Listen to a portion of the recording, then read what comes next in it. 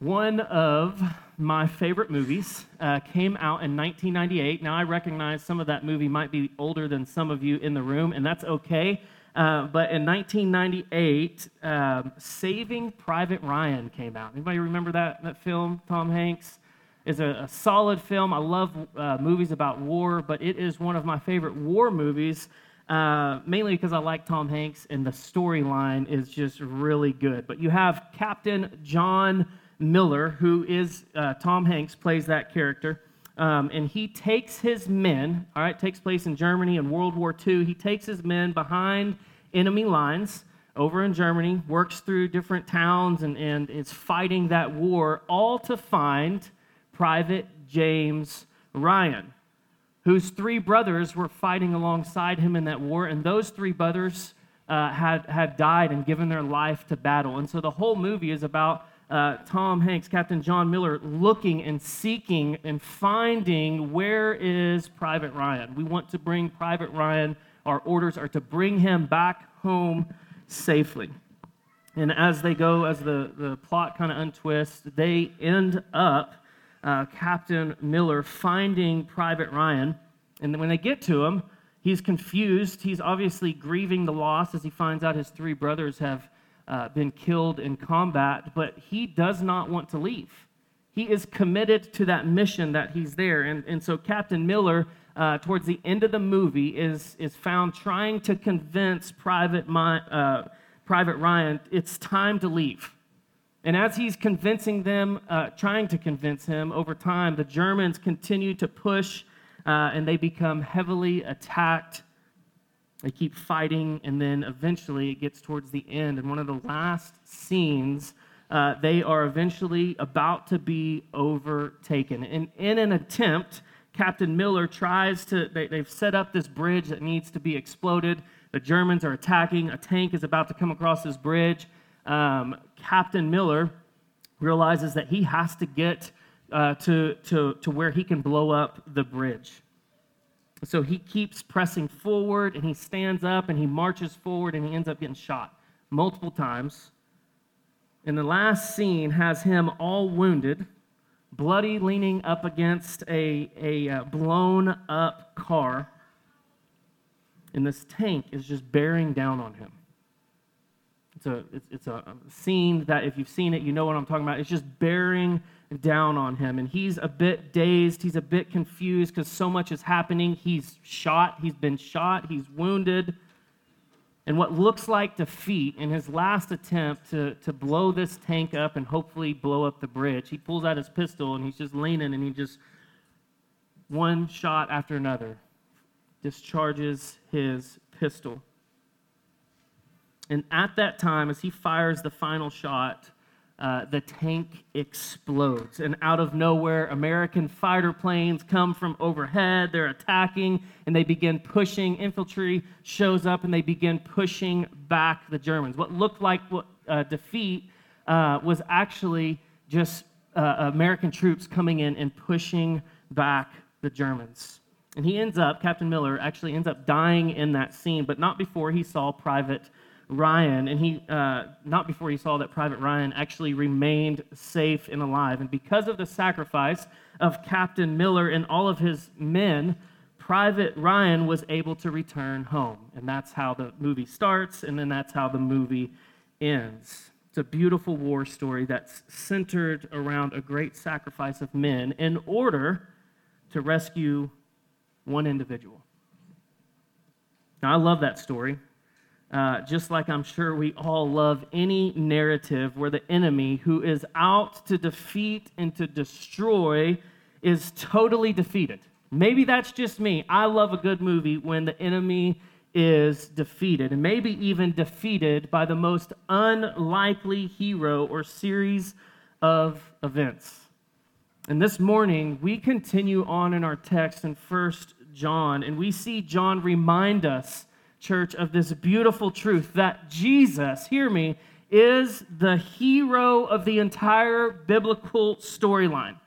The entire Word of God points to Jesus. And while John points us to Jesus as our great rescuer, as our great rescuer, it's not without doing it in a way that is intended to wake his readers up.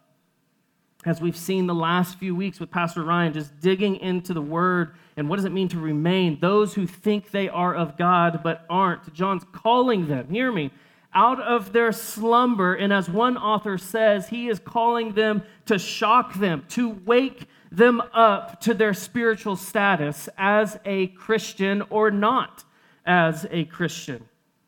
And so we do that. We pick up in 1 John chapter 3, verse 4. If you would, look with me. You don't have to look at me. Look at the Word of God.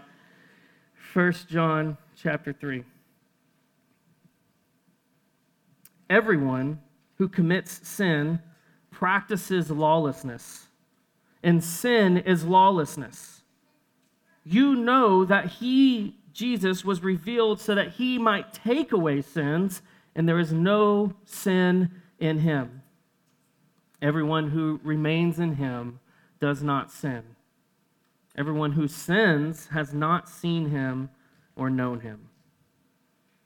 So what is John saying here? Those who sin practice lawlessness. And Kent Hughes does a great job of defining lawlessness, and he says this, you'll see behind me, what is lawlessness? It is the willful rejection in the active disobedience to the will of God. Like when we sin, we are not just wronging other people. It's not just sin against another person. Folks, we are rebelling against a holy God. We are committing treason against a righteous and a sovereign king. So lawlessness is to literally disregard God's holy word and to reject his will and his kingdom. To be even more clear, sin is us saying to God, I hate your law and I hate your word.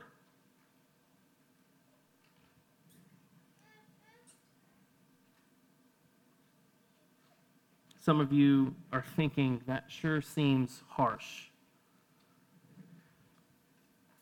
And maybe others of you are thinking, man, thank goodness that's not me. But the truth is, it is you and me. Romans 3, the Word of God says, for all have sinned. For all have sinned and fallen short of the glory of God. There are a lot of great people in this room this morning. Beautiful, great people in this room. But all of us have sinned. All of us. And because we've practiced lawlessness, as John says, we've rebelled against God, there are consequences. The Word of God, Romans chapter 6, verse 23 says, there is a cost for your sin. The wages, the cost of sin is death. Like, this is bad news, right? Like, you get to the point of the story. This is terrible news. There's nothing that you can do to offer God in order for him to accept you, to accept us. You can't learn enough. You can't give enough. You can't do enough. You can't work enough. And because we've committed such a great treason against God's kingdom, hear me, a great rescue is required. So while there's bad news, terrible, fatal news, the wages of sin is death, may you hear the good news offered this morning. That the story doesn't end there. That in Romans chapter 6, verse 23, the wages of sin is death, but the gift of God is eternal life in Christ Jesus our Lord.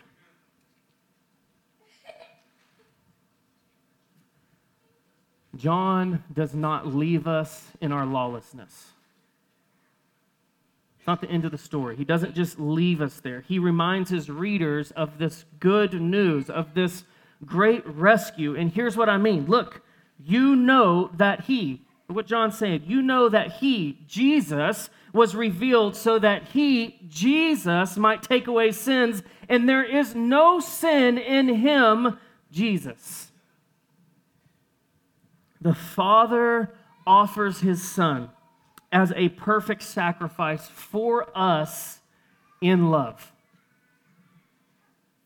That God would accept us, not on our own basis, our own doing, but on the basis of the Son's righteousness. For in him, only in him, is there no sin. Or as John says a few verses back, he is the pure one. In 2 Corinthians, Paul says, he made the one who did not know sin to be sin for us, so that we might become the righteousness of God in him. Hebrews 4:15 tells us, for we do not have a high priest who is unable to sympathize with our weaknesses, but one, the pure one, who has been tested in every way as we are, yet without sin.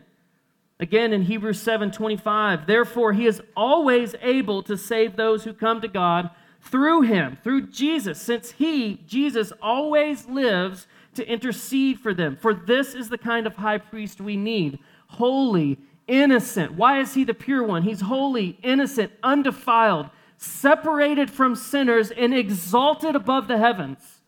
King Jesus. 1 Peter 2, he did not commit sin, and no deceit was found in his mouth. Church, Jesus is our great rescuer, and all of Scriptures testify to this truth. So because of that, we are to remain in him. John says in verse 6, everyone who remains in him does not sin. Everyone who sins has not seen him or known him. It's quite the bold statement here. And it's not the first time John has just thrown out some bold statements, but quite the bold statement. Those who remain in him do not sin. And everyone who does sin has not seen him or known him. Hear me, John is not affirming sinless perfection as Christians. That's not what he is affirming here. That would totally go against of what he said back in 1 John chapter 1, verse 8, where he says, if we say we have no sin, we are deceiving ourselves, and the truth is not in us. Instead, so if he's not affirming that, John continues to say, remain in Christ. It's like he just keeps saying, wake up from your slumber and take this seriously. Last week and the week before, Pastor Ryan just passionately described what is he saying when he says, remain in him. Because, Christian, of your new birth in Christ, you now, hear me, have a new nature. 2 Corinthians 5:17, a verse a lot of us probably know. Therefore, if anyone is in Christ, they are a new creation. The old is gone, and the new has come. Because the sinless Christ, our great rescuer, has shown up on the scene, and he has taken your sins away. Hear me, Christian, brother and sister, you have a new identity, and you have been made righteous through Christ, who knows no sin. Last week, Ryan touched on our union with Christ. And because of that, we've now experienced this definite break with sin as a Christian. John's not referring here to the occasional sin act of when he says everyone in him does not sin. Like, brothers and sisters, you're going to fall. I will fall into sin. But it does not rule our lives as Christians. It's no longer this lifestyle that enslaves you or I anymore. It can't be, because we find our righteousness in him who knew no sin. And if our identity is in him who knew no sin, then we no longer can live a lifestyle enslaved to sin. It can't be the character of our life that defines us. It's no longer our normal attribute, our normal character trait, our new norm is that in Christ we no longer love sin. We no longer love sin. We hate it. We hate sin and we want to fight sin. To use our verbiage about delight, we delight in God, which means, or in the Trinity, which means we do not delight in sin. Instead, we delight in the Father who sent the Son and empowers us now as Christians to fight sin through the Spirit. No longer our norm. He could have stopped there, but instead, we're going to pick up in verse 7. He continues building this case, remaining in him. Look at verse 7. Little children, let no one deceive you. The one who does what is right is righteous, just as he is righteous. The one who commits sin is of the devil. For the devil has sinned from the beginning. The Son of God was revealed for this purpose, to destroy the devil's works. Everyone who has been born of God does not sin, because his seed remains in him. He is not able to sin because he has been born of God. Verse 10, this is how God's children and the devil's children become obvious. Whoever does not do what is right is not of God, especially the one who does not love his brother or sister. So John goes back to this phrase that he's used before, little children. Let no one deceive you into thinking that sin isn't a big deal, because it is. And this tone with little children continues to have this, John continues to have this fatherly yet firm tone all throughout this text. Gentle, fatherly approach, but firm in his response. Why? He's trying to get his readers to see that in Christ, we are to have a growing absence of sin and a growing presence of love. You've heard that multiple times throughout this series. A growing absence of sin and a growing presence of love. He just keeps pressing over and over again into the seriousness of sin in regards to his readers' spiritual state. And he keeps building off of these statements like this. Earlier, the one who is in him does not continually live or delight in sin because Jesus knew no sin. That's why. Or the one who is in him does right, as we just read. Why? Because Jesus is now their righteousness. They can do right because of Jesus' righteousness. The one, now hear me. This is scripture. Hear me on this. The one who continually lives and delights in sin. I need you to hear those words. Continually lives and delights. Go hard after sin. Has never known him or seen him, John's word, and is of the devil.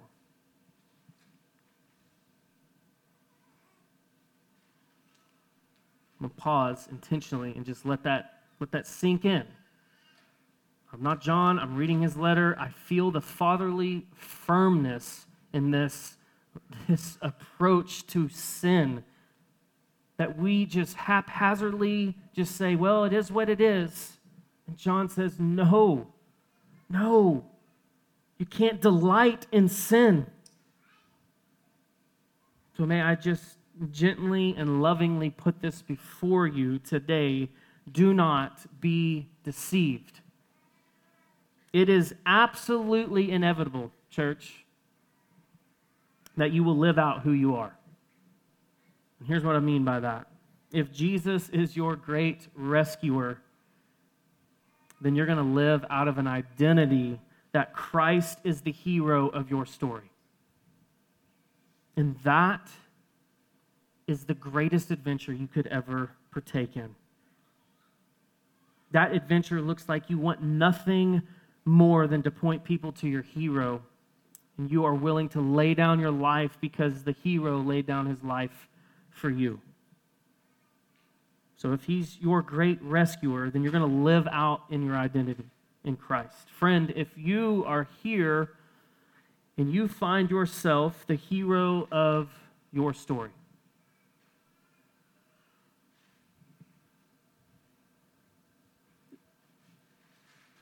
then you've been deceived to think that your life does not need rescuing.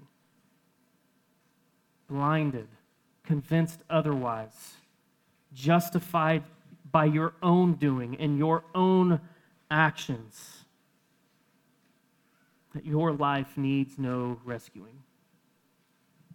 But you're here this morning. And I believe that out of God's great love for you, as he sent his son, out of his great love, that you'll see that the next part in verse 8, and maybe for the first time, realize that there is no greater story than the gospel of Jesus Christ. Next part in verse 8. The Son of God was revealed for this purpose, to destroy the devil's works. I had that going a little differently in my head. Like, maybe shouting hallelujah. Did you hear that? Let me read that. The Son of God, Jesus, was revealed for this purpose, to destroy the devil's works. Like, this is a big deal. And John is now calling his readers to the divine nature of Christ, that he is the Son of God. In all of his glory, the Son of God has been revealed. What hope we have that God didn't just say in the midst of this, big gulps, huh? Well, see you later. Y'all figure it out. Like, he didn't just leave the story there. He didn't. He sent the great rescuer to do what? To defeat all the devil's works. They are no match for King Jesus. While I love a good Tom Hanks film and Captain Miller sacrificed his own life for Private Ryan, the better rescuer today of the story of the Bible is that the Son of God, the perfect, the sinless warrior lamb, destroyed the devil and all of his works.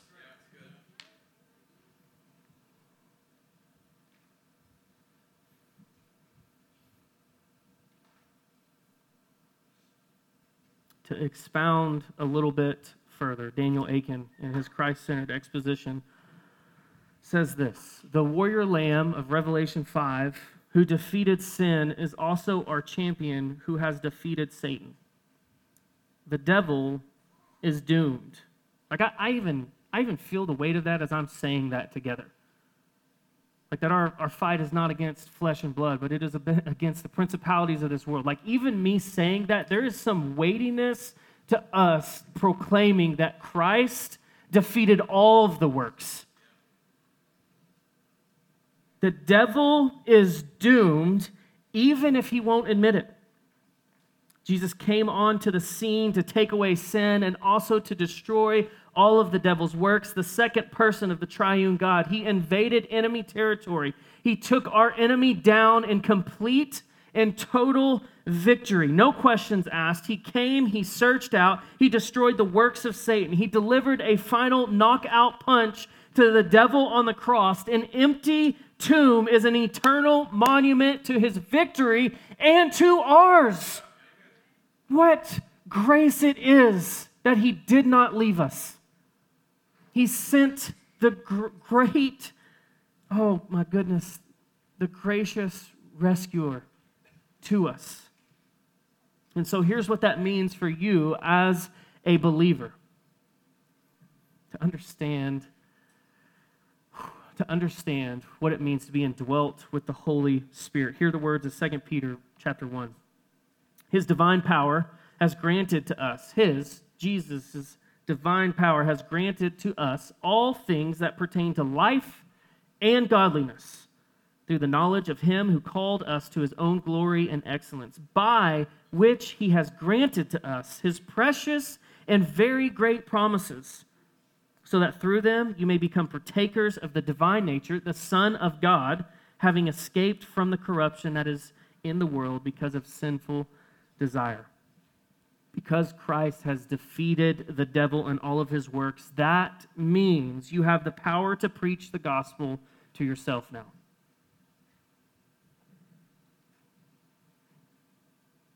For all things that pertain to life and godliness, you are now partakers of his divine nature. He invites you in. Doesn't just come to save you, but then invites you in to this great, grand adventure of living life empowered and indwelt by the Holy Spirit. And he gives you everything for life and godliness. So you, brother and sister, can preach the gospel to yourself. When you feel entrapped by darkness and accused by the enemy, hear this. You can preach the gospel to yourself that God has made you more than a conqueror in Christ. Jesus is your victory. When you believe you are spiritually powerless to change and say things like, well, I just can't help myself, you can preach the gospel to yourself that God made you spiritually alive in Christ. You are no longer dead because Jesus secured your regeneration. When you believe your right standing before God is based on your performance, man, as I was preparing this and just walking through this, like this is me. I wrestle with approval of man over and over again. Like, is what I do good enough? Is it ever going to be good enough? Over and over again, as a kid, as a teenager, as a young adult, as a husband, as a wife, is what I'm doing good enough? When you believe you are spiritually powerless, when you believe your right standing before God is based on your performance, you can preach the gospel to yourself that Jesus has taken your filthy rags and he has given you his righteousness. Jesus is your righteousness.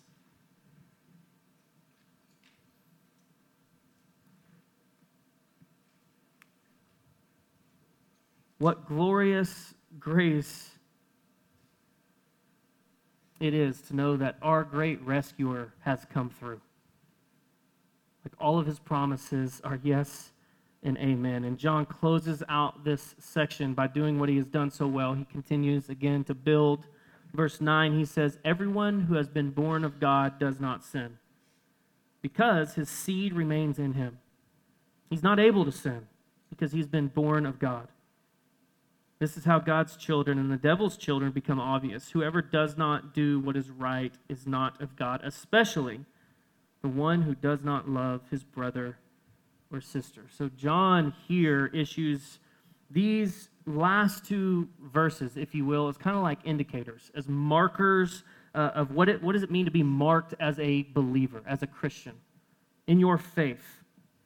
He's going to expound on these in the next few verses in the next few weeks, but the first marker he gives is that every Christian has been born again. And here's why that's a big deal. That means as a Christian, you've been converted or regenerated. Like, this rebirth is actually known as the doctrine of regeneration. And it means this: regeneration is a drastic act on fallen human nature by the Holy Spirit. By the Holy Spirit, leading to a change in the person's whole outlook. He can now be described as a new man who seeks, finds, and follows God in Christ. This beautiful work of the Holy Spirit is what marks true believers. It's what allows us to remain in God and to not continue in sin. Just for clarity, Titus chapter 3. For we too were once foolish, disobedient, deceived, enslaved by various passions and pleasures, living in malice and envy, hateful, detesting one another. But when the kindness of God, our Savior, and his love for mankind appeared, he saved us, not by works of righteousness that we had done, but according to his mercy through the washing of regeneration and renewal by the Holy Spirit. A mark of a believer is that they've been born again, regenerated, someone who is a new man, a new woman who seeks and finds and follows God in Christ. John Wesley has a sermon on this verse in chapter 9 that attempts to describe how it is that no one born of God makes it a practice of sinning. And this is what he says. If a believer is walking by faith and love, watching in prayer, then sin is excluded from his life, though even then we are liable to temptation. But if we cease to walk by faith, love, and prayer, disciplines of the word, we easily fall into the snare of the devil and we commit sin. He notes that great men who clearly were children of God, like David and Peter, did indeed sin, and the reason for their sin is that they failed to walk by faith and love and prayer. And the Holy Spirit continually acts on our soul, and as long as this is followed by a reciprocal action of faith and love offered back to the Holy Spirit, we are able to walk in holiness. But if we turn a deaf ear to the constant work of the Holy Spirit in our lives, we now open ourselves up to the possibility, even the inevitability of sin.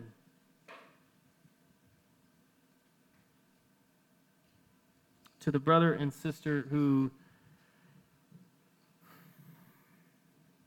maybe you're just beat up this morning with those lies that I worked through earlier, preach the gospel to yourself, yes. But in any discouragement that you find that you're like, I just wish I was here, let me just remind you, discipleship is a lifelong process. The trajectory of our life as a Christian should always be going like this, always be looking to more like our Father in heaven. We should be growing in holiness, growing in our maturity and faith. However, there's those occasional dips. If you're looking at it like a graph, the trajectory is this. To one day we're glorified and we stand before our Creator in heaven. But until then, our trajectory as a Christian should be this. But there's going to be dips, right? Like you're going to give in to sin. He's not asking you, he's not commanding you to be perfect.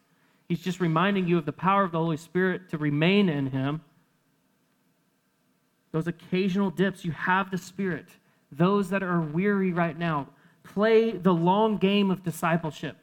Be faithful in the Word. Be faithful in your prayer life. Be faithful to lead your children. Be faithful to just be ready and available. God, what might you have for me today? And then, Spirit, what will you do through me today?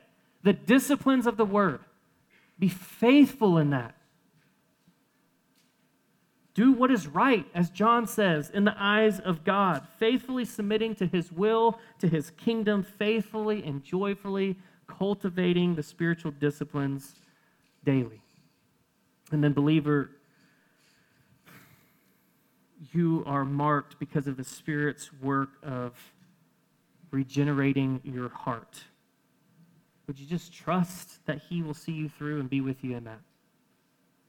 And real quick, the second mark that he introduces, John says that he's going to continue on with later, but he introduces it here, is that God's children love one another.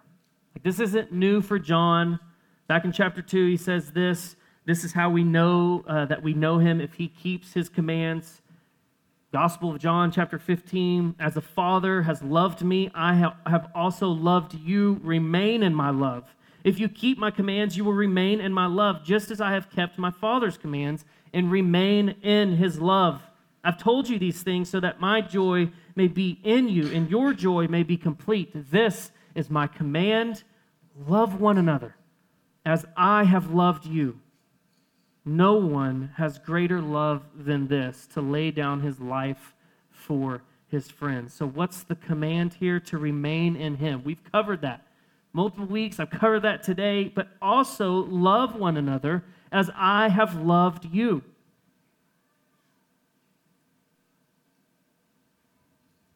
John understands and is pressing into his readers that as a Christian, a born-again believer, we should look different.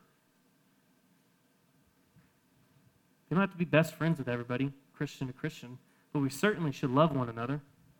And all of our differences, how boring of a world would it be if we all thought the same thing and We all were on this side of the politics. We were all on that, whatever it was. Like, I think it's great that we all have our unique personalities, that God has wired us to respond in different ways. And then he's given us the Holy Spirit to be patient with those who maybe not think like us. We can be patient. We can love. The command here is to love them. That's going to look different in every situation. When you're getting yelled at by somebody who seems to be a Christian, they proclaim to be a Christian, you're going to have to disengage for a second, and you're going to have to respond out of love. Otherwise, you're going to sin, and you're now caught up in that sin, and it's just going to be a longer road around. The world will know that you are marked by God, by the God of love, if you love one another. What you see the Father do, I think Ryan said it a couple of weeks ago, what you see the Father do out of his great love for you, what you see the Son do out of his great love for you is what we ought to do as Christians. Do as the Father in heaven does. Do as the Son of God has commanded. Love your brothers and sisters. And in closing, John, he uses some pretty distinct language here. You are either a child of God, which means, beautiful truth, co-heirs with Christ, with the Son of God. John's words, or you are a child of the devil. If you haven't been born into the family of God, then you're in the family of Satan. That's it. Those are the options we have. And as harsh as that sounds, would you just hear the grace given through Jesus Christ, who is our great rescuer, who stepped into the world and who knew no sin, and as John said, was revealed to destroy the devil's works. Would you confess your sin this morning to him, to Jesus, who knew no sin? And would you repent of your sin and put your faith in him today? Let's pray.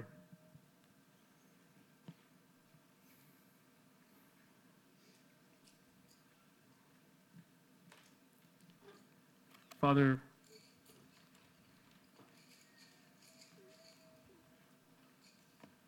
we love you.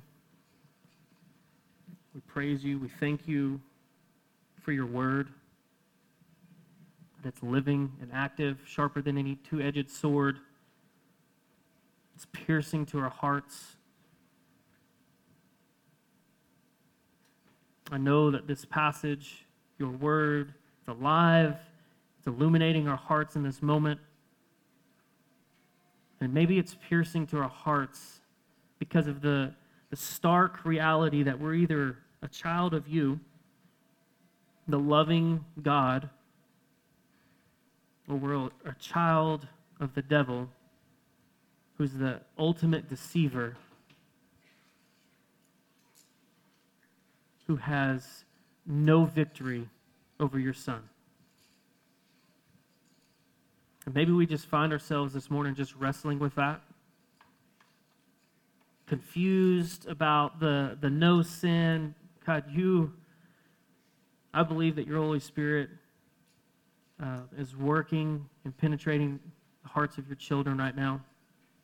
You're wooing those who are far from you and drawing them back to you, maybe reminding them of their regenerated heart that they have, that they actually have the Spirit, and that they don't have to continue on in the chains of being enslaved to sin. Or maybe they're far from you because they've never known you.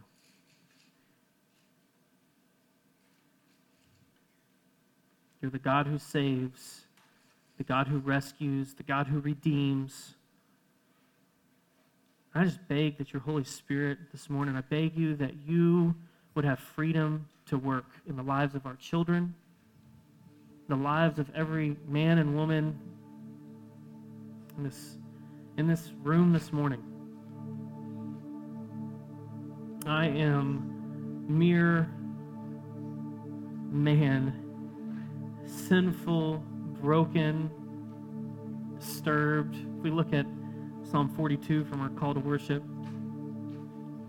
Depressed, distressed. But in you, God, I'm made clean. I pray that those words would resonate with somebody today. Not in their own doing, not in their own power, but that you would lift their weary eyes to the King of Kings and the Lord of Lords, who stooped down, invaded this earth, and is known as the Great Rescuer. God, and that you would regenerate their heart today. Make them new. Lord, we love you and we praise you and we thank you for your goodness and your grace. In Jesus' name, amen.